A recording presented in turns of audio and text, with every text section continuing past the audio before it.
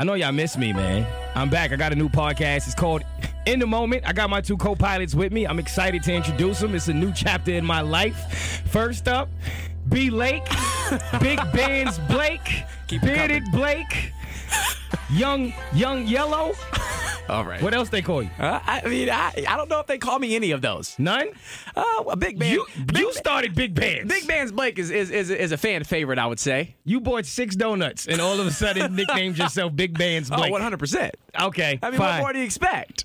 Nothing, actually. Can you walk into a Dunkin' Donuts and buy the whole rack? No. All right. I'm not that fortunate. You're blessed, brother. You're blessed. Hey, man. Glory be to God. Hey, I'm happy to have you here, though. Man, I'm excited. I mean, we've been thinking about this for a while now, and man, I'm very excited, very grateful that you would include me in this. My man, it's been a long time coming. Absolutely. Long We're time here now. coming. Yes, and in the other co-pilot seat, Amy, a.k.a. Ames. How you doing? What up? How you feeling today? I'm excited. This is a new venture. That's what we're doing. Yep. That's all it is. Come on. Join the conversation. So again, this one is called In the Moment. If you are a fan and have been following or listening to any of my podcasts, you know that my last podcast was called Distant Cousins.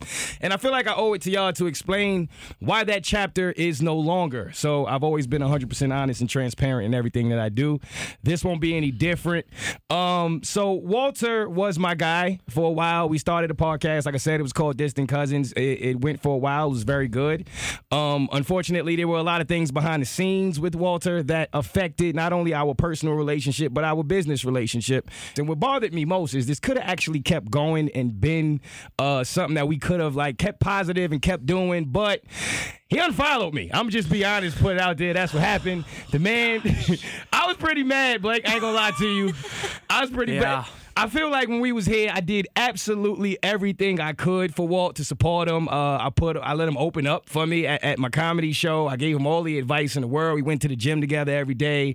I did all I could as a friend. And then the first thing he did when he was no longer with the show was unfollow me. And so I guess that was the end of the chapter for Distant Cousins. But it's no hard feelings. We're just extremely distant cousins now. Very, very distant. Right. And I think that's okay. I think some chapters are supposed to go on for seasons, and some are supposed to close quicker than you think. And I think at the end of the day, I think it was. I don't know if it was the right move, but I think it was the best move. And so here we are now. It's a brand new season for you, brand new season for him, and I'm excited for where you're about to take this thing. Thank you, brother. Absolutely, man. Honestly, man, everything happens for a reason. 100%. If anybody says that a lot, it's you. That's a fact. So, it better be a reason. All the things I've been through. Exactly. It very much so better be a reason. But it's all good. It's no hard feelings. Yep. Honestly, it's not. It's just a new chapter. But I felt like I needed to at least address it because I know I've read a lot of the messages and I know a lot of y'all have questions. And it ain't no need to really get into any more than that about it. It is what it is. I wish him the best. Not sure if he feels the same, but either way, it doesn't matter. And yep. It's a new chapter and it's in the moment. Now we in the moment. Absolutely. And I just want to say before we close that out, I just want to say hats off to you for how you handled it behind the scenes and in the public image. I think you handled it the best way possible. I think anytime transition or change comes about, it's difficult. You don't know what to say in front of everybody or what to say even behind the scenes. And I know just being close to you in this past season, you have handled it with the utmost integrity and respect. And so I definitely say that I can't be the only one that's noticed that. So job well done, my friend. I appreciate that, bro. Yes. I really do. Absolutely. And The high road wins even when it's the hard road. Yes, the high road is always harder. You got to go uphill. It's a lot of fighting, but it's always worth it because the view is always better when you get to the finish. And I just hope this is a lesson, honestly, to people, to everyone. Like, in black culture, we got this thing called crabs in a barrel, right? Where they always say we don't help each other and we don't reach out to help our own and we make everything a competition. And I feel like this is a great lesson to take on in life is everything is not a competition. Nope. You can be the best version of you and you don't have competition because nobody else can be you. So it's sometimes you don't have to always put yourself in a position to feel like you're competing with somebody. It's okay to help somebody and be helped and be a team. You know what I mean? As long as you get to the goal, who cares who got 40? I just want to get the ring. And there's a reason there's positions. Everyone has a role. Everybody has a role. Play your role, and everybody has a time as well. Just because you may not be the one that's shining in the moment does not mean that your time will not come. It will come. Play your role, work hard, practice, be patient, and good things come to those who wait. Absolutely. Right? And I think for me, too, I mean, I would be lying to you if I said that I didn't have that mentality at one point in my life, because it's easy to assume that if someone else gets it before I get it, then I can't get it. But I think the sooner that I learned that there is truly room for everybody, and it's going to come down to who is the most kind and who's going to work the hardest. I feel like those are the two things that are going to separate people. And like you said, at the end of the day, we've got to be willing to help people, and we've got to be willing to accept help when people come to offer it to us. Absolutely. Every time. See, bearded Blake is much more mature than the Blake. See, that was Blake before the beard that used to look at life like that. I'm proud of you, man. Hey, man, the beard can change everything, and I'm proud to tell you the beard is going away after this podcast is over with. No. Okay? Why? Listen, the past week growing the beard has been an interesting journey, to say the least, but I think today was the day that it started to itch the most. You know what it is, though? See, here's the thing. Every time I grow my beard, I cut it, right? But Yeah. I've been told by like people who have like full beards that it's the beginning stages. It's when it's growing in Right. and it's filling out. That's why it itches. I can't get past the itch stage. I can't. But I think a beard looks way better on you than it does on me. Really? Yeah, absolutely. I think the beard is going to come in at stages. Like, I think in the summer, just here, it is so hot, and I naturally sweat a lot. I'm the guy that walks outside, my eyebrows immediately start sweating. Are you that guy? I am that guy. Listen, you could walk to me. We could walk down the street, and you're looking at me like, bro, did you just get in a fight? I'm glad you don't play sports, because you would be the guy in the rec center with the soaking wet shirt talking about, yo, play D. No, fam, I'm not guarding you. Praying he gets drafted by Minnesota. That just brings me back to a funny moment. So, did you play football growing up? I did. Okay, so was there like a thing that you guys did at practice called, I think it was called Bull in the Ring? You guys circle up in the field. There's one person in the middle. The coach then picks a random person on the outer ring that you have to run at head on. Like, I guess it's just like, just like one-on-ones. Yeah, and yeah. y'all hit each other, boom, and it's who won that, Yeah. if you will. And let's just say that I played football for one season, didn't make it to the first game, and that was the last practice that I attended. Oh no, you're not gonna just breeze past this like that. Wait a minute, hold on. This what I'm. This wasn't where I was going, but this where we at. Well, I just felt like the first step. You played football for one season? I did. I would say for a couple weeks. Wait, okay, wait a minute. First of all, what grade was this? This is high school? Oh man, this was. I think this was got to be a middle school for sure. No. 5th grade. In 5th grade. 5th grade. So yeah, you made the team, or it was everybody. One of those everybody makes the team. You get drafted. Yeah, so in 5th grade. Well, what? You had a scouting report? Listen, I had an agent and everything. I was the real deal. Okay, look me up, baby. I'm totally kidding. No, like everybody's name is literally on a list, and the teams and the coaches just say, okay, I want this person or I want this person. And I think the way it works, if I remember correctly, is they are allowed to pick obviously the best players, and you have to work your way down the list. I got lucky, and I just ended up on a really good team, the team that actually won the championship. Come to find out, and so it was me and a bunch of champions. Yeah. And you got through one practice. It was a couple practice. First practice I left practice, went to Firehouse Subs and got me a sub. Okay. I go to take the first bite, and I felt something in my stomach. I bet you did. And let's just say, sometimes things have to come out of your body that aren't supposed to be there, and I barely made it to the restroom. Wait a minute. Listen, So y'all started the drill. He rocked your shit, and then something started rolling down your leg, and you knew you was in trouble? No, you're taking it a completely different route. No. Okay, throw up, okay? Not the other body malfunction. Okay? Did you shit yourself in practice? No? Okay. No, I just want to make sure. In my story, you did. Okay, well, and that's your fault for writing your own narrative, okay, people? I had to quickly shut that one up. You're going to learn very quickly that that's what I do. Listen, I felt it. I said, no, it wasn't. No. Listen, I made it to the end of practice. This was the first practice, so this wasn't the Bull in the Ring practice. The first practice, I ended it. We went to Firehouse Subs. I got some dinner. Had to throw up all through the Firehouse Subs. I genuinely apologize to all the people that worked there that day. Oh. And then I went home, and my mom asked me how practice was, and I said I threw up. Wow, you told her you were a loser. No. That's not what you said? There you go. Number 2. We're only 20 minutes in, and you wrote your second story. Good night. Wait, no. What position were you going to play? I told him I wanted to play wide receiver. That's what I told him I wanted. But Can you catch? Yeah.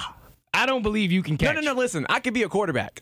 I don't know. You look like a quarterback, Yes. but I don't believe you can actually be a quarterback. Fact, I played baseball all the way from when I was 4 years old all the way through freshman year of high school. Does that mean you can take a sack? Absolutely not. Okay. We don't hear people You answered that one right. Huh? I don't know. I don't know what Ames was trying to set you up for. whoa. Wait a minute. Well, that's what quarterbacks do. Well, not phony Romo over here. He He's said all I right. could have played I a hate quarterback, and phony then Romo. he proceeds to say I played baseball. So basically, what I was trying to say is I feel like I have a really good arm. Like I played outfield a lot, so I could throw really hard. I could throw really far too. Okay. And so that's why I thought I would be a good quarterback. But you're right, I don't like to get hit, and so. But you would play quarterback. That's what you would have wanted to play. Yeah, quarterback or wide receiver. We got to go to the park. I just don't see. Listen, I want to meet athletic Blake. Listen, I got a don't see mean it. arm. I got a mean I'll film arm. it. Hey, I played quarterback. That's amazing. I could totally see that. You But- have the height for it. I did. I was a really good quarterback. I was great at football and basketball, but baseball reminds me a little bit of your story because I made it. I didn't get through spring training like at all. At Wait, all. I have so many questions. What even made you interested in baseball? Did you just want to be like the athlete that played all sports? Or No. was it just like, all right, I want to do baseball? Nah, I literally used to just go hang out with the baseball players because I like throwing. You know, that's fun with Right. the glove and all that. And I was used to go mess with them. Totally. And I just was having fun with them one day. And the baseball coach was like, Mo, you got a hell of an arm. I'm pretty sure you can hit a ball, which he was definitely wrong with that. I don't know how, bro. Listen, I got no eye coordination when it comes to hitting the base. I'm gonna be honest, I don't. It's not there. It's just not there. And so I practiced with the team, and practice was fun. You hitting it off of the little soft pitches. Yeah. I'm taking them down. Taking it all the way to the I'm taking left them field. out. I'm pointing at people in the Right. crowds. I'm enjoying it. First game, I come up, strike out, missed everything. Listen, it's different. What? He had already thrown the ball back to the pitcher by the time I swung. I'm like, fam. Now, wait. I don't even think he threw the ball. Y'all tell me somebody replay this. Flag. He didn't throw the ball. Okay, I don't think it's a flag. I don't It's think not it's a flag? I don't think so. I told you I was a quarterback, okay? So then the second time I went up to bat, I had to duck. He almost hit me. yeah. He almost hit me. Well, you know, if you would have let him Should've hit took the you. hit for the team. Yeah. What? Yeah. I ducked and rushed You the get mound. to go to first base. What? I go to Just take the hit. First of all, ain't hitting it getting home? Oh, we're not talking baseball anymore. See, I don't want to head of y'all. Listen, no. That question went over my head, and I thought I was pretty familiar with baseball. Amy and I are looking at each other really confused right now. No, I got it. It wasn't about baseball. Listen, what y'all want me to? Okay, let me understand this. Yes. I'm in spring training. This not even like regular. This ain't the playoffs. This like y'all want me to get hit in the head with a baseball just to get to first base and help this team of people who I hardly know their names? Yes. Oh, To y'all show crazy. them what you're made of. What? Yes. No, I showed them what I was made of when I rushed the mound. Wait, no, yeah, now, I did. no, I now. did. I did. You thought I was going to let you breeze past that. Oh no! Wait, I You rushed the mound. Rushed the mound? I did. You become one of the viral videos that I watch often? If I'm so glad that there wasn't video back then, because me rushing the mound in high school would have definitely went viral. What I did the rushed pitcher mound. do? Did he run from you? Yeah, he's backed up the whole time, Okay. and then I didn't get to him, and then it was a whole thing, and then the coach was like, "Man, hit the showers." And I'm assuming that was your last. That was the very last time I ever played baseball in All my right. life. I hit the showers, I went home, and I didn't go to practice. And I didn't speak. To this day, I have not spoke to my baseball coach since. Yeah, you know, after that moment, I don't know if he would have much to say to you. Yeah, no, I don't think so either. So In my eyes, the man swung at me first. He tried to hit me with the Okay, no. baseball, man. things happen. He's not perfect. I don't want him to be perfect. Just don't hit me. Well, if he hits you, you get to take it to first base. I'm not taking it to first base. I'm taking it to his head. That's where I'm taking it. No, I'm not going to first base. What I'm gonna do at first base? I ain't even fast You like can that. steal to second. I ain't stealing. You see me run? I can't. No. That is true. I did see you run one time. When? Actually, maybe I didn't. I just pictured it, and it's probably identical to what I picture. Okay. All right. That's fair. It's accurate. You I know, just think when you're tall, tall people have a really difficult time running. first of all, Usain Bolt's like 6'4". Okay, he's fastest man on the planet. So that's not accurate. Okay. All right, dang it. Oh, well, he was. I don't know. Justin Gatlin's on steroids and coming up behind him really quickly, but that's a story for a whole nother day. Right. I'm not fast. Okay. I'm gonna be honest. I was a pocket quarterback. I don't know if you know what that means. That Fill me basically- in. I wasn't Michael Vick. Okay, I wasn't Oh, scrambling. so you were like just in the pocket, waiting for your time. Nailing them, drilling them, accurate as they come. But I'm Tom Brady. I'm like Brady. a black Tom Brady, which is a disgrace in my culture because most black quarterbacks are fast. I was the slow one. That was me. But if you have an arm, it's not going to matter. That's Because true. by the time they get to you, you're going to have been already thrown it. That's I would facts. imagine you were pretty good at football. Take me back to that season. Were you like the competitive athlete that I would imagine you probably were? I mean, I don't want to brag, but that's not what I came in here to do today. But since you asked me, Go ahead, let me know. Look, here we are. I came in and I was playing safety. I was playing safety and I was playing corner, and I enjoyed All right. playing safety. Now, are those defense?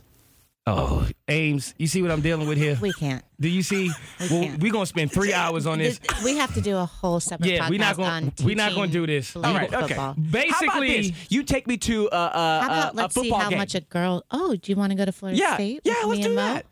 seriously, you want to go? I would love to It's go. already on the calendar. I've never been to a football game ever in my life. Then this is Oh, let's better than take 'em. Orlando. Never been to a college game, NFL game, nothing.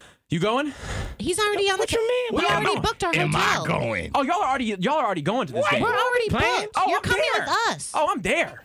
All right, say less. Yeah, I'm we in down. there. All right. Done. So while we on the topic of traveling, man, I hate that we have to go here, but you were recently in L.A. I was in LA. Talk to me about it. Man, you know, LA, I feel like so the first time I went to California was when I was 21. For my 21st birthday, I went to LA on the cheapest dime possible. I'm living through you, by the way, because I've never been to L.A. Really? Never been. Bro, I think in 19 we've got to go. I'm with it. Like, we just have to go at some point, maybe this summer, or even if it's just for a quick weekend. Well, matter of fact, I should do a show up there. We should go out, We do a should show. totally do we that. make it a thing. And then Amy, you come too. Then we could do a live recording of the podcast there too. Whatever you guys want. Okay, that's done. There we go. So immediately I had always because I think LA is just. So I went to New York after my senior year of high school, fell in love with it, and I think the energy of New York is what enticed me the most, just because you have so many people just going for it. It's the hustle, it's contagious, and that's what I really love about New York. And so I was curious to see if LA had that same vibe. Real quick. Yes. You know me being a New Yorker.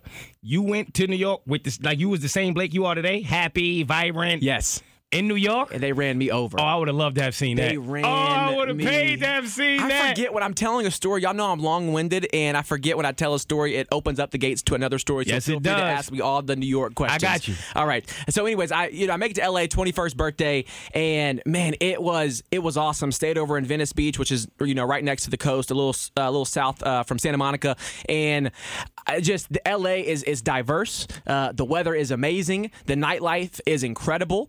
All right, I have a different opinion on the food. I think I just haven't went to the best places for the food in So LA. you saying LA got trash food? I didn't say trash. Yeah, I food. heard it from Big Bands Okay, Blake. He no. said it here today. LA has No, trash no, food. I That's just what he need said. for people that I think know you would LA agree.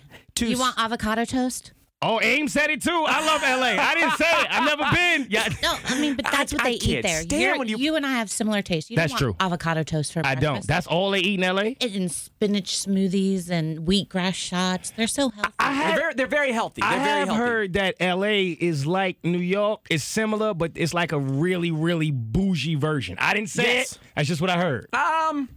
Man, Like the people are similar, but they're a little bougie. Yes, and it's in my opinion.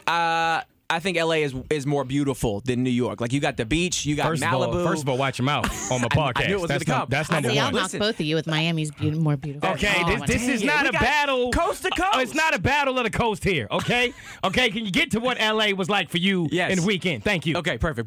And don't anyways, disrespect New York no more. Listen, okay? I love New York. I think I want to go to New York when it's snowing. Now, What? I know. I was wondering. Am I just saying that because I haven't been there before when it's snowing? Yes, that's exactly why But you're saying Christmas time, it looks so magical. that. It's anything but. Really? Yeah, man. So the pictures just are lying to me? I mean, yeah, pretty much. All right. Well, yeah. I'm still gonna have to go to figure it out for myself. But anyway, so LA, the first time I went there, I really did love it. It's just the energy of the people, and I think the people of LA are what inspired me the most, because you got people that move from all across the country to move to LA to make it in their respective industry, whether that they want to go into tech, or they want to do acting, actresses, models, musicians, and for a lot of people, LA is the last line. Like, they literally are saying, "Hey, I'm moving to LA, and I'm going to make it, or I'm not going to make it. And if I don't make it, I've got to find an alternative." But most people are saying, "Hey, look, I'm going to make it. I'm going to LA to make it or to make it. There is no other plan B." And So when you went this weekend, did you go to get that energy? I needed to be refueled. Okay. Oh, yeah, for sure. Because I think this spring semester, obviously, I'm in school right now, finishing up another part-time job. I'm part-time here on the show, and so it's just like, I think when you get in this headspace of just work, you forget what you're working for, and you forget what you're working towards. 100. And so I needed a space to just kind of press pause, reflect on where I am now, and be proud of where I am now. Because I think sometimes, like, maybe you relate to this too, but oftentimes I could be really hard on myself, like, like, dang it, I did that wrong, or I should be here by now, or I should be doing that. When at the grand scheme of things, I'm in a really great position. And I think it just starts by recognizing that sometimes.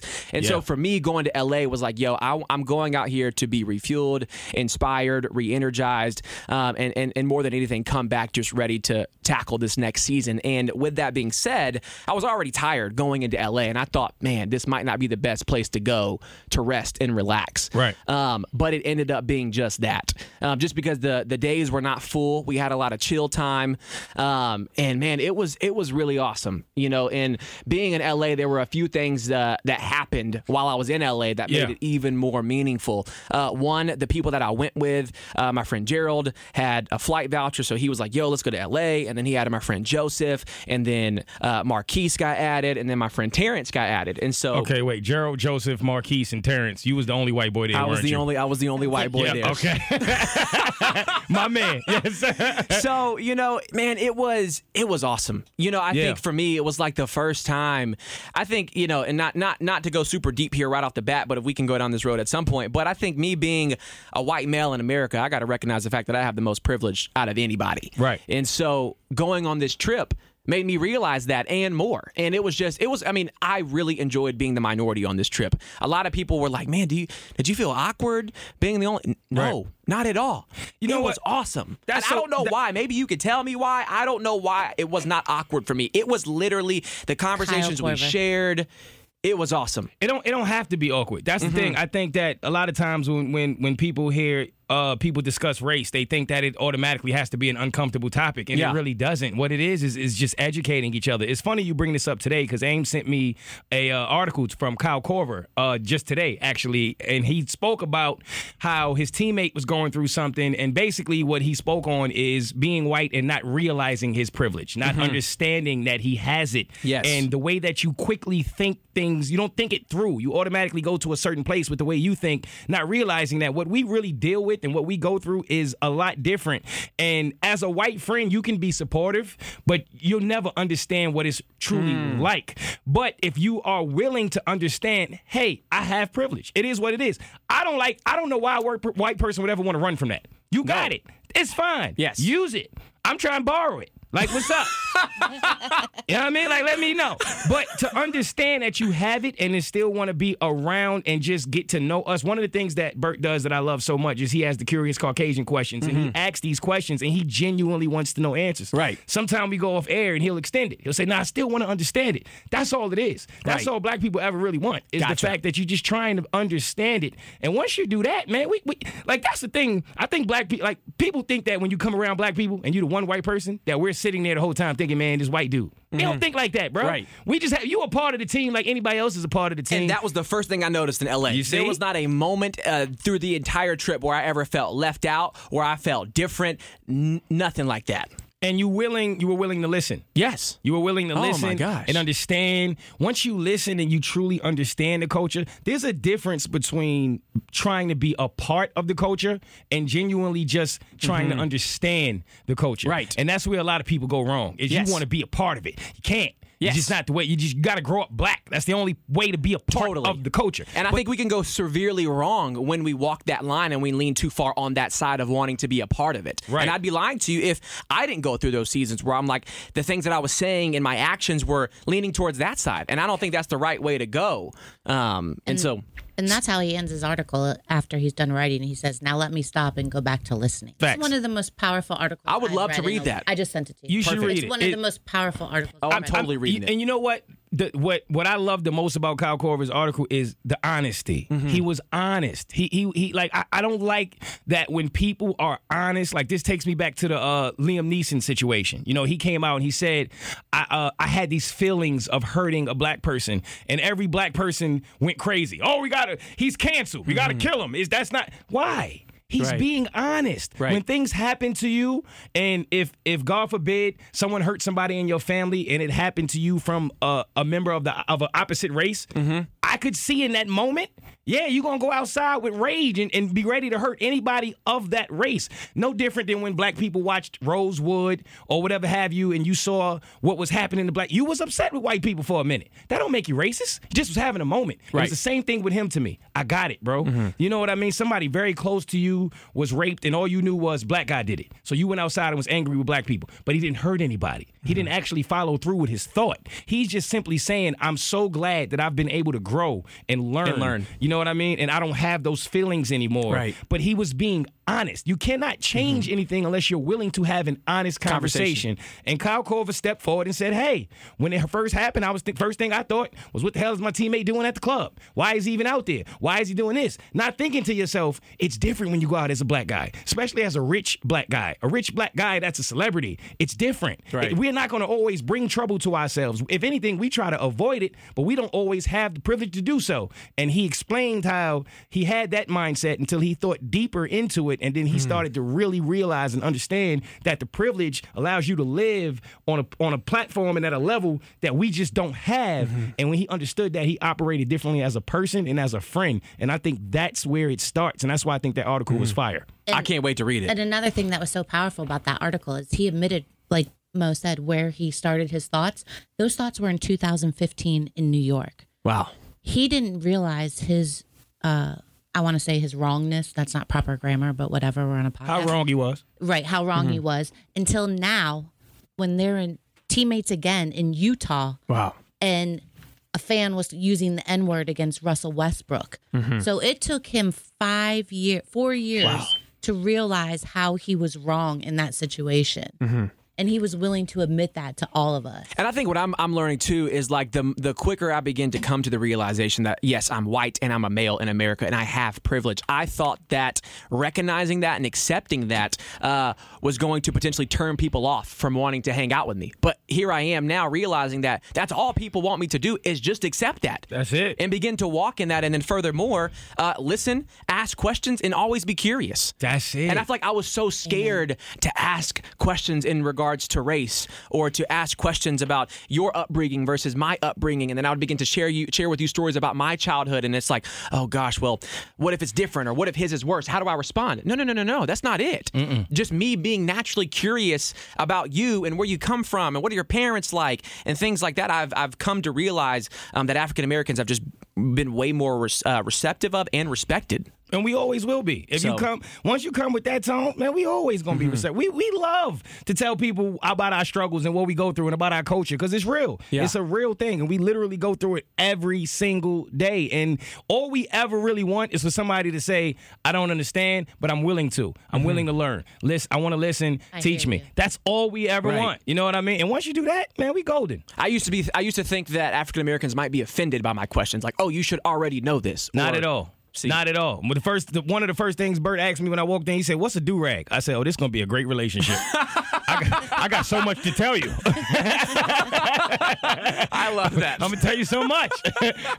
You know what I mean? So that's a beautiful thing. I am jealous of you, though, because this is a tough time for hip-hop, man. This is one of those moments where you'll remember this for the rest of your life. This was one of those losses where wherever you were 30, 40, 50 years down the line, you're going to remember where you were. Yep. You're going to remember how you felt. When I was younger, but I remember the impact of when Pac died. I remember the impact of when Biggie died. And it's a weird thing because I typically don't feel when you lose someone that you don't know. You know what I mean? These are celebrities. We don't know these people. But some celebrities have an impact on the culture and on people. It's bigger than music. And Pac and Big, when we lost those two, especially me being a New Yorker, it was very impactful. And I know you're a huge hip hop fan. You're a bit younger than me, not much because I'm not making myself look like an old man out here. But you didn't feel the impact of when hip hop lost Pac, when hip hop lost Biggie. But we just lost Nipsey, and I mean, it was, to me as a hip hop fan, it was as close as you're gonna get to what it felt like to lose Pac, to lose Big, and you were in LA. Yes. Like you were literally there in that energy when this happened. What was that like? I'll never forget it. And before I even explain it, I would love to just hear where you were when Biggie and Pac died, just so I can begin to get a picture of that, because I've watched so many documentaries, and like you said, I don't remember that. And so no matter how many documentaries, interviews, recaps, anything like that I watch, it's never going to put me back into that moment. And so where were you at? I'm just curious to know. So I was in New York, and what sucked about it, like I think for most New Yorkers I can speak for, was that it was the beef. The fact that Pac and Big were beefing. That's what made it so bad. I couldn't you know imagine. what I mean? Because these were two guys where, if you know their story, they weren't enemies, man. They didn't have no real life beef with each other. It was that, for whatever reason, the way that it was designed was that Pac became the king of the West, Biggie became the king of the East, and for whatever reason, now they had to be enemies in order to sell records and to do all of these things that the industry requires you to do. When in reality, Big was just sleeping on Pac's couch, and they were just kicking it as friends. And then when Pac died, it was like, okay, what just happened? Like, that wasn't supposed to. This is so much bigger than music. Right. Music is music. It's words and a beat, and they're just going at each other. But death is real. Yes. And Pac was, I think, what people really didn't even understand then, as much as we do now. He was so much more than an artist. I mean, he was like Pac was a revolutionist. Like he was about truly changing the culture, talking to people. When you and go I think back, that's what we're seeing from Nipsey Hussle. that's right now. what Nipsey was doing. That is rare in hip hop, bro. Totally. That is rare. You can get thousands of rappers. It is very rare that you get a rapper who truly understands what he has, The platform they hold. the platform that you hold. Right. I've always said that your gift is what God gives you, and what you do with your gift is your gift back to God. Yep. And Pac was one of the few people who actually utilized that gift in a way that I think God would have been extremely proud. And for to sure. lose him, it was more than losing a rapper. We lost a voice. We lost a politician for the culture. We lost so much, and it hurt a lot. And it was as if, I mean, it was like losing a friend, losing a family member. And with Big, same difference. You want to add something? Would you say like losing Nipsey in this environment today would kind of be like what Kaepernick did for the NFL with his platform?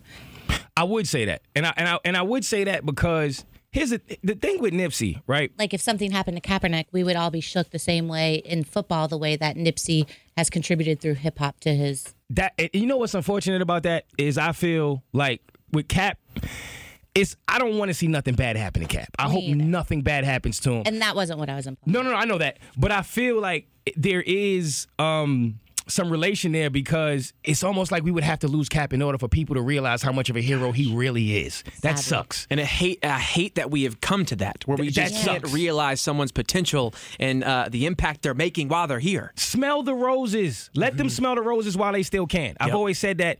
Like people will, if God forbid something happened to Colin Kaepernick, everybody would be like, oh my God, let's go support him. Let's buy all of his stuff. Let's do it. And it's like, bro, he's not here anymore. Right. And why do we always do that? And with Nip, it wasn't about music. It wasn't about music with Nip. Like, Nip was about his people. He was about his culture. Genuine dude. I met him a couple times, and a lot of times when I worked at iHeart, I got to meet practically every entertainer, every rapper, every singer. And it's very rare you meet one that's like, damn, he's just as advertised. Like, none of it is fake. Like, I had 2 questions for Nip. I asked him 2 questions. By the end of that, he was asking me questions. He wanted to know what's going on in my life. Like, he wanted to talk to me. You could tell he's a naturally curious person. Yeah, absolutely. Like, it's not all about him. He's going to want to ask you just as many questions as you ask him. Because he wants to be educated. Yeah. Because only the educated can help people. Yep. You know what I mean? If you're not willing to listen and educate yourself, how could you help anybody else? Exactly. The person that's always talking and filling themselves with the world, you're never learning. Totally. He just like Pac, read a lot of books, was curious as to what was going on with the world, was curious as to like so many different things. And I remember Pac used to go to parties and just want to be in like regular parties. Like literally when he was at the height of his career, Pac would be like, yo, I just want to go to a house party in LA for whatever reason. Yeah, like he just wanted to do that. And they would be like, bro, you Tupac. What the hell what are you talking about? Like, you can't do that. It's going to be a little bit more difficult. Right. And he's like, nah, I just want to go kick it with my people. Right. He wanted to always be attached to the people. And that's where you got to ask yourself, is it worth that? Right. And that's what sucks, is that the people who make themselves accessible, who will actually allow the fans to come up, touch them, talk to them. It's alleged that the killer who killed Nipsey literally right before was asking Nip to listen to his music. And Nip told him straight up, I'm willing to help you with your music, but we got to figure this snitch thing out. Because I can't put you out here if you really lack are integrity. a snitch and you lack integrity. I can't Right. stand behind that. Yeah. That's all he said. And that was enough for this dude's ego to be hurt and come back and shoot him. Right. And it makes you feel like all of these rappers that want to come back to their hood and help their hood, help their neighborhood, like, help where they come from, you can't do it. You can't do it because are they ever going to be satisfied? Right. You know what I mean? So that's, I think what the takeaway is from here, why I think people are always saying, well, why do you think the Nipsey thing hurts so much? I think it's because it forces people to question the universe. That's what I think it really does, is you think that you're taught that what you put into the universe is what you'll get back, right? So if you put positive energy into the universe, if you always stay positive, do the right things, be genuine, be transparent, help when you can, that the universe is going to give you good things back. But when you see a person like Nipsey who did that and you see his life taken like that, it forces you to question everything that you believed. And that's why it hurts so much. Right. But I just hope that we don't allow this moment to lead us with fear moving forward. Like we've got to always be willing to go back to our neighborhoods, to give back. You know what I mean? And I think I don't want to skip over the question you asked me about recapping, what it was like to be in LA, because the energy in LA was just, if you've, I know you said you haven't been to LA before. Amy, have you been to LA before? I have. Okay, so it's crazy, it's chaotic, there's a lot happening all the time. It just seemed like everything on that day was literally in slow-mo. It was the weirdest thing that I ever heard. You can drive in LA, you drive 5 feet, you hear 15 car alarms going off, people are honking at you from every different direction. None of that. And then I think even more, I was at a comedy show that night, and it seemed like everybody in the room, all they wanted to do in that moment was just laugh. Because there was nothing else that could bring them joy, nothing else could bring them laughter, and so it was like, let's just go to this comedy show. And what I appreciated so much, the Laugh Factory, they acknowledged it. They paid tribute, they paid respect, they mentioned it at the top of the night, but they said, hey, we're not going to let this, be the end of just our joy. We're not going to let this dude that just clearly was a hater, clearly he lacked integrity, clearly he lacked character, steal what we've came to do on this earth. And I could say a lot about it, but for the sake of time and just the topic we're on right now, I'll say this. I think what it showed me was oftentimes we think, when we look at a platform, we think, okay, I'm gonna get the platform, then I'm gonna change the world. I'm gonna do something amazing. I'm gonna do something for everybody all across the country. When in reality, changing the world simply starts by changing our world, changing our neighborhood, changing the people closest to us in our circles of influence. And you clearly saw that from Nipsey. He didn't go out and do this thing across all the states, across the country. He literally did it right there in his neighborhood and helped his people. And look at the legacy he's going to leave behind. And the only people who can change the world, someone told me this a while ago, are the people who believe that they're crazy enough to do it.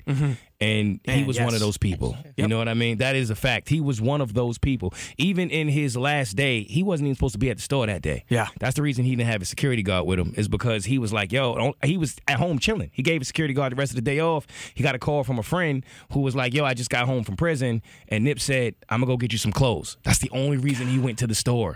We were talking about this too. It was like, he shot, went away, and came back. And so to me, that communicates he shot first thinking that people there were going to have guns exactly what it themselves, but they didn't. And so it was in that moment he says, well, let me just go back. Well, it was that. I think it was a couple things. I mean, obviously it was personal.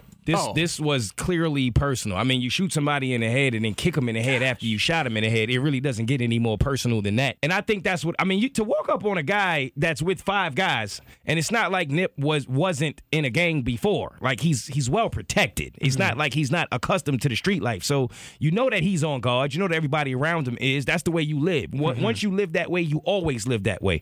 So he had to think to himself, going into this situation, it might be a suicide mission. Right. I would think to myself, you running up on a dude like that, somebody gonna shoot you back, bro. You're not gonna get everybody. And I think in his mind, he was willing to die for it. He obviously. And so when he shot, he was running. Then he said, wait a minute, nobody has a gun. That's when he came back. And that's when you can see in the video, which I hate that they posted it. It's extremely disturbing. And I hate that I watched it, but you can see Nip kind of get up and try to say something. And it's alleged that he said, bro, you got me. I'm good. All right, you won. Right. And then that's when he realized, I wish Nip would have just laid there and pretended to be dead. You know what I mean? Right. I wish he would have, but he didn't. And then that's when the guy kind of fired again. And then once everybody was scattered, nobody around has a gun. He's completely unprotected. And then that's when he decided that he wanted to make sure he didn't make it. And he didn't. But you know what? I like to think that Nip, he died at 33. So did Jesus. That's you know, Wow. and I think that's powerful. And that's where I kind of want to remember it, is that look at the impact that Jesus had on this world, dying at 33. You can look at it as a coincidence. I don't. I choose not to. I find a little bit of comfort in realizing that similarity is powerful. Totally. Powerful, because you cannot name another rapper that did more for his community and for the people than Nipsey Hussle. I mean, they renamed Crenshaw I just saw Ave that. and Slauson. You know what I mean? Like they named it Nipsey Hussle Boulevard, I believe. Or Yep. Is it Nipsey Hussle Boulevard Square or something the like Square, that. Nipsey Hussle Square? Yeah. Look how quick they did that. I know. Look at the turnaround. There The was city no councilman got to hesitation. work, didn't he? No hesitation. That man sold the Staples Center out in 20 minutes. Yes. And, Yes. and what's up with the tickets, bro? Stop. What's up? Why you trying to sell tickets Exactly. at Nipsey Hussle's Exactly. funeral? What's wrong with people, man? I have no idea. Those tickets better be going to a charity. Better be. Right. But you know what? Again, I don't want to leave this conversation on a negative end. I'd rather leave on a absolutely positive not. end. It ain't that man sold out the Staples Center. Yeah. You know what I mean? So you talk about the impact that he had on the culture and on the people. That's not going anywhere. Nope. Prayers to him, prayers to his family, prayers to Lauren London especially. I mean, I can't only imagine what she's going through. And his but children. we lost a real one. We lost a real one, Yep. but the marathon continues. Yep. The marathon continues. It does, and I think we've got to one, not let this steal our joy. Two, not let this lead us to be people who are fearful, waking up every day thinking it can happen to us. We still got to move forward with the mission while we're on this earth. And then three, I saw I think it was Charlemagne. I think he posted. He said the reality is there's a Nipsey Hussle in our neighborhood. There's somebody that we could be supporting, somebody that we could be encouraging right here in our own backyard. And I think that we've got to support them and we've got to encourage them. We've got to have their back and we've got to champion them on because, like you said, with the whole Colin Kaepernick thing, it's like, we don't have to wait for someone to die before we begin to see their impact and recognize their potential. Support we can do them that while they're here, While man. they're here. Yep. Give them And the so- roses while they can still smell them. That's important. Yeah. Tell everybody you love them. Tell everybody you appreciate them. You don't need a reason to do it. Just text them right now. Yep. That's what I do. If I think of you, I text you. I love you. Right. For what? Just because I love you. That's Exactly. it. Let's highlight the people who are giving back to their community, who are opening stores and employing people, giving people jobs, going to go get clothes for my friend that just got out of prison. Like, that's the kind of things we need to be highlighting and celebrating and, bringing to people's attention. And I see the irony in everything. I really do. I'm that kind of a person. Snapshots of moments are important. I think that this is one of the biggest moments that a lot of us in our lifetime will ever deal with. And it's ironic to me that we lose Nipsey, and who's the guy that comes and reminds us of how important this moment is? A guy named Kodak Black. Take a picture of the moment. Kodak. See what I'm saying? Yep. It's these things ain't like just happenstance to me, man. No. I know my mind crazy, but this is the way I never view thought things. of it, but that this is how I view fantastic. things. Kodak. Yes. Yeah, take a picture. And then don't do nothing else with your No. life. Don't make no more music. I don't want to hear from you, bro. No. Like, he's canceled. Yeah. You can't. Any music wasn't even that good to start with. No, it wasn't. And he's done so many questionable things leading up to this moment. Yes. And I think the reason why we are giving him this energy now is because we see what happens when someone who really does hold a platform and do good with it, what happens when they pass. Eras always change and evolve and disappear, and I just can't wait for this troll era to be done. You know, I'm an optimist at the heart of Blake, but I do believe we are on the downhill from it. from the troll era. Yes. I would like to think so. Yes. I think Tekashi going to prison was the beginning of it. Well, of you seeing, okay, you can troll, and yeah, it'll get you somewhere, Right. but it'll also get you somewhere else. Yep. And is it worth it? At the end of the day, it's like these guys, Tekashi 6ix9ine, Kodak Black, they have communities. They come from somewhere. They could be using their platform to give back to their community the same way Nipsey Hussle did. They could Right. be. And what would happen if they were? So it's not like they just have a different set of cards they've been dealt. No, you literally can go back and do something in your community. You can make your upbringing better because of the platform that you hold now. What side are you on when it comes to should rappers go back to the hood? Or not only rappers, just celebrities, period. Actors, actresses, whomever. Some of us come from a sketchy neighborhood. A lot of us do. In rap culture, that's always a big thing. You don't come back to the hood. You don't come back to where you came from. You forgot where your people. But should you go back? Look what happens when you go back. I think you've got to go back, but you've got to be protected. You've got to be cautious, and you've got to have a strategy. I think we're in a day and age where, like you said, we're too accessible. You can't just show up. I think at that point you have chosen this newfound this fame and this platform, and to be able to do what you could absolutely do with it, you've got to be protected. So when I go back to East New York and we do these shows, you got me. You stuttering. What? I got you. But see, I would disagree with you. I signed up for. I would disagree with you. What you got? Talk to me. I think it's better because of the reasons you're stating to show up, but show up protected. Because if you say in advance you're going to be there, people know. So to show up there is almost I agree with that. But the unfortunate thing is, if you look at the history of rappers, right? You take Nipsey Hussle out of it, take his situation out of it. There are a lot of rappers who have, like, a lot that have died because they were in their neighborhoods. That's where a lot of these rappers get hurt at, and some of them are protected. Really? And some of them may not die, but they get shot. Yeah. You know, Fab comes to mind, Cameron, list goes on. A lot of these guys have been shot in their own hoods. They're not getting shot in places where they're not from. They always getting shot and robbed where they are from. So it's like, is keeping it real really the thing that you should do anymore? Maybe partner with somebody who is trying these efforts that we wish these people that had platforms are doing, and then someone who's in the community, familiar with your surroundings, because there is a Nipsey Hussle in every neighborhood. They just don't have the platform that Nipsey Hussle does, and there's not awareness created around these. Like Kaepernick, we can go back to him. He promised he was going to give $1 million to his community, and he did to 10 different neighborhoods at $100,000 as an installment for 10 times in over a year, and nobody's talking about that. They're talking he was on a knee. He put $1 million in 1 year into 10 neighborhoods. How much money did all of the people that were complaining about Kaepernick put into a neighborhood? Exactly. As much as I hate to say this, it is what it is. It's one of those things where, unfortunately, we are not affected until we're impacted. And I think that the impact of Nipsey will get people to start to pay a little bit more attention to the things that need to be paid attention to. And it's unfortunate that he had to be the sacrifice for it. Right. But again, when you think of sacrifice, when you think of death, when you think of impact, you think of Jesus. When you think of 33, you think of Nipsey. And I think for the rest of our lives, we have that.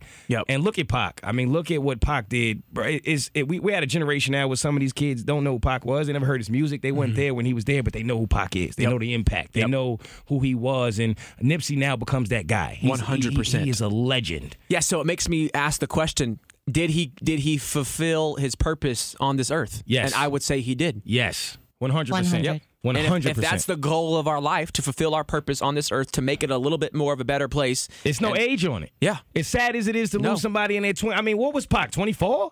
25, I believe? 25. 25. He was 25 years old, bro. I know. I didn't do enough at 25 to go. Right. But Pac did. Yeah. You know what I mean? So it's not an age. Biggie was 24. Biggie was 24. People forget this. Yep. They were so young. You can impact the world in 20 years, in 25 years, a lot more than someone else will in 90 years. And that's why, as sad as it is, it's a blessing to ever have had these men here. Totally. To allow us to start this conversation. And I think the best part and the most simple part that we've got to realize is it starts with us. We don't have to have 1 million followers on Instagram. We don't have to be a quote-unquote influencer or hold this platform that we seem ideal. No, it just starts with us. Right now, you can think of people that you could be investing in or places you could be giving back to, no matter who you are or where you're at. That's facts. And it literally starts with us. People will never forget what you do for them. You know, at the end of the day, I'll forget what you said. I'll forget the moment that happened, but I'll never forget how you made me feel. Who said that? In that moment. I don't know. Oh, okay. So you just out here using quotes. Don't know who quotes you using? Listen, That's what you're doing? You got to give credit where credit's due. Unknown. No, it ain't unknown. It's very well known who said that. Maya Angelou said that. That's one of my favorite quotes. I felt like it was her. Don't bring Maya Angelou quotes in here and not know that they Maya Angelou Listen, quotes. You're exactly right. You're allowed to tag me for this one. Nope, no. Listen, man, you got questions? I do. Yeah, I got 5 questions. Now, you know, you put me on the spot, and I wanted to put a little bit more effort into my question asking, just because, you know, I think, you know, the cool thing about podcasts is we get a chance to hear more from you and know more about you. So this could be a segment moving forward. Yes. I don't know, what do we call it? We're going to come up with a cool name for it. Give me a moment to think about it, but I think we can come up with something cool. You said moment. There's your moment. There it is. That was cute. Ah, dang Did you plan that? Sure. Look at Phony Romo over there quarterbacking. Listen, man, hitting them in the I say slant. things differently when I have a beard, people. It's a new season. It's a new season. How many questions you got? I got 5. You got 5 questions. five. All right, let's do it. What All you right, got? cool. So we'll start with this one. A lot of people would look at you and hear what you have to say every morning and think that you're a very wise person. Me sitting very close to you, I know that you are a very wise person. So I'm curious to know what's the best advice you've ever received? Wow. Okay. That's a a box. Out the gate? You Now, couldn't listen. like warm me up? Like, what's your favorite color? That is a warm up. Okay, All right. we're going down that route, baby. First of all, thank you for the compliment. I remember when I was working in the mailroom at iHeart, and I was working with The Breakfast Club with Charlamagne, DJ Envy, and Angela Yee. And this was when I very first got into the mailroom, and I had these aspirations of being a comedian. I never thought that radio was going to be the route to really help me fulfill my dreams. It was ironic that I got to speak to Envy, who is one of pretty much the most popular DJs in the world. And I asked him, I said, if there was one thing that you could tell me, like for advice, as far as being in the position I am and trying to get to the position I want to be, what would it be? And he told me it's 2 things, and it's only 2 things. It's be yourself and it's be fearless, period. Oof. That was it. And once I started to truly be my most authentic self and I stopped being afraid of just practically anything, Right. that's when things started to happen for me. So that I'll probably say that. That's good. Let's go a little bit more about you personally. What is one thing you wish most people knew about you that you don't feel like you give off oftentimes? Or maybe there's a misconception that people have of you. Dude, these are great questions, He's man. got you. Yo, I was in Damn. class when you texted me. I'm like, yo, Well, pay excuse attention me, in professor. class. Learn something. Why are you writing down these amazing ass questions? I promise you. I didn't think they were Ames, good at all. I thought he was gonna be like, "What's your favorite movie?" No. What's like? Okay, this is where we at. Come on, Respect. man. And We wanna get to Pino know done kicked you. in, boy. Okay. I was about to say that beard is serious. Yeah. Come on, Bennett man. Blake is a beast. Wow. What is something? I think people take the fact that I'm not always the loudest person in the room as I'm not the most confident person in the room. It's the complete opposite. So when people see that I'm not always so quick to try to want to be the talker, it's not because I'm shy. It's not Right. because I lack self-confidence or any of that stuff that people attach to that. It's simply because I've been through so much, and I've learned in my life that you learn a hell of a lot more from listening than you do from talking. And I think that's important as far as growth and educating yourself and helping other people. Yes, and Yes. you're observing everything, and you don't forget Everything. anything. I don't. Good night. I always lie and say I have a bad memory, though, because I want people to think that of me. Right. Because I don't want to be held accountable Listen, for I've things. caught on to your strategies, so don't even bother saying that anymore. Facts. Okay, so we're coming up on your almost 1 year anniversary in Yes, the sir. city of Atlanta. Yeah. For those who don't know, Mo moved across the country from New York to Atlanta to work in radio. I don't know that that's across the country, It's but far. I appreciate you like Come on, dramatic, exaggerating. the baby, north to go the with south. it. all right. All the way across the All country. across from all the way boats from to New York. buses to Ubers and yeah, here we go. So you're coming up on your 1 year. Right. What has been the most challenging obstacle you have had to overcome when you uproot your entire life to move to a completely different city? Damn, I got to pick one. You can go. You can give us a few. There's so many. The hardest thing when you uproot and move to a new city to start a new job. I mean, you got to remember, everything was new for me. It's not like I'm moving to a new city to do a job that I'm comfortable doing. I'm Yep. moving to a new city. It's a new job. It's new people. It's new everything. You Everything have no is new. family here, nothing. That Well, was not the a lot of hardest family, part. right? The support was hard in the beginning. It was Yeah. extremely hard. You go home, it's just you. You know, you can talk on the phone as much as you want to, but it's really just you at the end of the day. No one could really help me in my position because no one in my support circle had ever been in my position. No one in my family or my friends have ever been here, have ever done this. And I don't think people truly understood when I first got here. I mean, you got to really take yourself. How many people, I put it to you like this. How many people do you know in your life or that you've ever heard of that have ever went from working in a mailroom to being on a #1 morning show? How many people you know have done that? Zero. No one's ever done that. Nope. So there was no blueprint for this. There was nothing that I could use to help me in this situation. I genuinely just had to go through it. Right. And you come to work every day. Everyone has a different personality. It's so many different personalities you have to deal with. It's everybody is not their best self every day. We're all human. We all go Right. through things. And you gotta. It doesn't matter what you're going through in your own life. And then you got to deal on top of all of that with not only the pressures of performing and being great. You got to deal with being a public figure. for the first time in your life. I'd never dealt with so much scrutiny. When I first got here, I had literally like thousands of people telling me how they felt about me. Some of it was positive. Most of it was positive. But y'all know, like I know, as a human, you see the negative more than you see the positive. You got to deal with people who think negatively of you. And it's like, I remember being on a job. I was on a job 3 days. And they was like, I don't like Mo. He don't talk enough. Bro, I've been doing this for 3 days. I'm still trying to figure out how to cut my mic on, like, in general. Bro, I know nothing about radio. Right. I don't know anybody in the studio. I can't relate to anybody here. No. Not only am I just starting radio, I'm black. And I'm going into a predominantly white show. Our content is different. Our sense of humor is different. Our culture is different. Our history is different. Everything is different. I'm trying to learn them. They're trying to learn me. I'm trying to find my groove. So to pinpoint one thing, it's almost impossible. Right. It was everything, to be honest with you. For me, moving here, it was a culture shock in every aspect that you can imagine.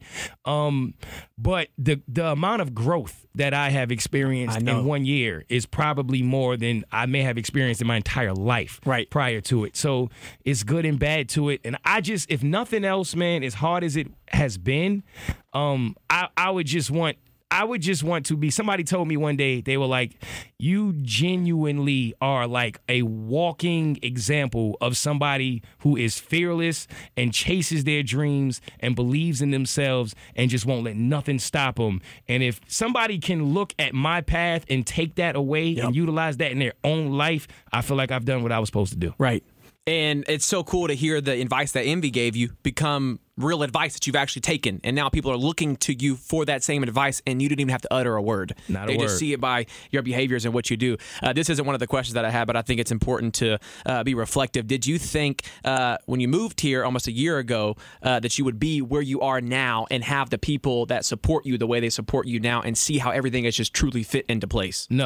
No, honestly, I didn't think I was going to make it, to keep it a buck. A few months in, it got so difficult for me. I mean, just dealing with the pressure of being in this position and with everything that comes along with it, because people always see the glitz and the glamour, of course. They think it's a bed full of roses. Everything is always perfect. Everything is great. You got a platform. You're doing well. You make good money. Right. What's the problem? Exactly. Man, it's a lot of responsibility. You get to wake up and talk on the radio. You live the best life possible. You got the best job in the world. What could you possibly be? Exactly. But the pressure and all of the things that come along with it, man, it takes a toll on you if you're not used to it. In the beginning, it was just so much. I just felt like I couldn't do right. You know, it's hard enough to grow and to learn in any position. It's extremely hard to do it in public with all eyes on you, where you have to truly be vulnerable. We're watching you go through it in real time. Like, that's why when fans say, Mo, we've grown with you. Like, we've seen your I love that. Because it's honest. It's like, yo, we were rooting for you the whole time, and look at you now.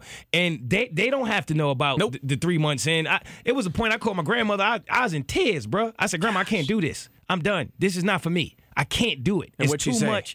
And she told me, you worked for this your whole life. Right. You were born for this. This is what you were put here to do. You didn't ask to be here. God put you here. There's a reason. You just have to You get have through no it. choice. If you got to call me every single day when you get off air and cry and tell me how much you hate it, I will be here to listen to it. But you're going to get your ass up the next morning and go back to work. And that's exactly what I did. And a year later, here we are. Yep. Gosh, what a year it's been, man. We got to celebrate. We got to come up with something to do. Facts, but you ain't drinking Pinot at the celebration. I'm telling that right now. When I'm I'm celebrating you, this is not a moment for you to attack I'm sorry. my drink of choice. Moving on to the next question. Actually, I'm going to let that previous question be a question. It's only got one more question left because you gave such a great answer for it. Let's reflect. What is your favorite thing about Atlanta? Oh. I know. Favorite thing about Atlanta? I want to ask you more Atlanta-specific questions, but I feel like we'll do that at a later date. Okay, if I had to pick one, wow. I would say, Ames. Amy's my favorite thing about Atlanta. Next question. Okay. First thing you told me, hey, this podcast is not politically correct. No. I'm lying for her ego? That's what you're saying? She pointed. Nah, I was just doing the Blake Shelton. Amy's dope. Amy really has been by your side the entire way. I think that's important to note. 100. For real. Literally since day one. You think of day one? Yeah, Amy's been there from day one. And I think it's just rare that people find that or even have that when they move to a completely different city. So, but like I said, shout out to Amy. Everything happens for a reason, man. God knows what he's doing. He knows what he's doing. He puts people in your life in the seasons and the times that you need them. And you always know when, like, okay, God put this person in my life. Amy is 100% one of those people. But if overall in Atlanta, being a New Yorker, I would say my favorite thing is the energy. Yeah. I love the energy. Really? Yeah, because... Is it different from New York? Now, talk to me about this. Well, when I say energy, New York is an energy that you're just not going to find anywhere else. No. But the energy in Atlanta, like, I've never felt this kind of support and love. Like, in New York, you don't get that. That's just not a thing in New York. You know what I mean? Everybody is constantly just focused on what they got to do, get out my way. You're not talking, you're not interacting. And in Atlanta, it's love. I mean, when I get on the airplane and I see somebody walk 20 rows just to come and say, I love you. Aww. I love you. You do so much for me, my family. My daughter loves you. My daughter got an A on a test that had to do with astrology, and she came home and said, Mom, I did this for Mo. I mean, and I could tell 1,000 of those stories. And so I will, when people stop me and want to sit there and just tell me of like how I've impacted their life, bro, it's no better feeling. You can't put any money amount on it. It's no better feeling. Atlanta has embraced me in a way that I couldn't possibly imagine. I never saw this for myself. Yeah. And I can't even put words to it. Right. It's been phenomenal. And to think 3 months in, if you would have packed up and went home, you wouldn't have any of those stories to share or to tell. And so I think this is a teaching moment for anybody that feels this sense of urgency to go and chase after their dreams. This is your call. This is your answer to go and do just that, because there's stories waiting to be told of how you've impacted somebody's life the same way it's happened to you, my friend. So job well done. Thank you, brother. I appreciate it. And I think that is the perfect segue into what Grandma said, which is basically my grandmother tells me things that I take with me and I have always taken with me from being a boy. My grandmother will never get on this platform and say it herself. That is not her style, but she has always been behind me, sending me texts, sending me quotes, sending me anything that I have needed. And I think every show I want to end in something that my grandmother told me, and it falls right in line with what we just finished talking about. And she sent me a quote. Take these words and use it to get through your day and to get through your life, because you are special, whoever you are. Yep. Here is the quote. You were born with potential. You were born with goodness and trust. You were born with ideals and dreams. You were born with greatness. You were born with wings. You are not meant for crawling. So don't. You have wings. Learn to use them and fly. Thanks, Grandma. Wherever you are, whatever you do, be the greatest person you can be, and that is enough. You are enough. Yep.